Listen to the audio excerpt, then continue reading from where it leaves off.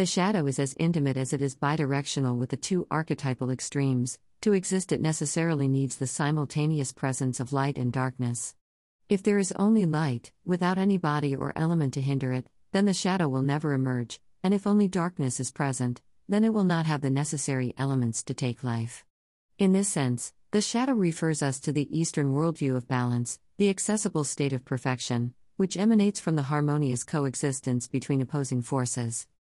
The negative perspective on the shadow is a culturally inherited cultural heritage, largely because this entity represents our irrational and instinctive facet, the primitive glimpses of our human biology, which, being almost synonymous with crime within the Cartesian reality, we are taught from childhood to suppress through the conscious mind.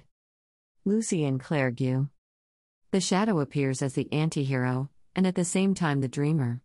It represents a threat to the ego, which by feeding on social expectations, translates into a potential danger for systematic functioning. The system thrives on our self-censorship.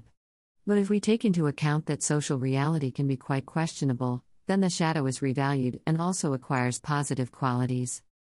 We can affirm that the shadow acts as a euphoric secret garden within which one of the divine streaks of the human being, creativity, is born.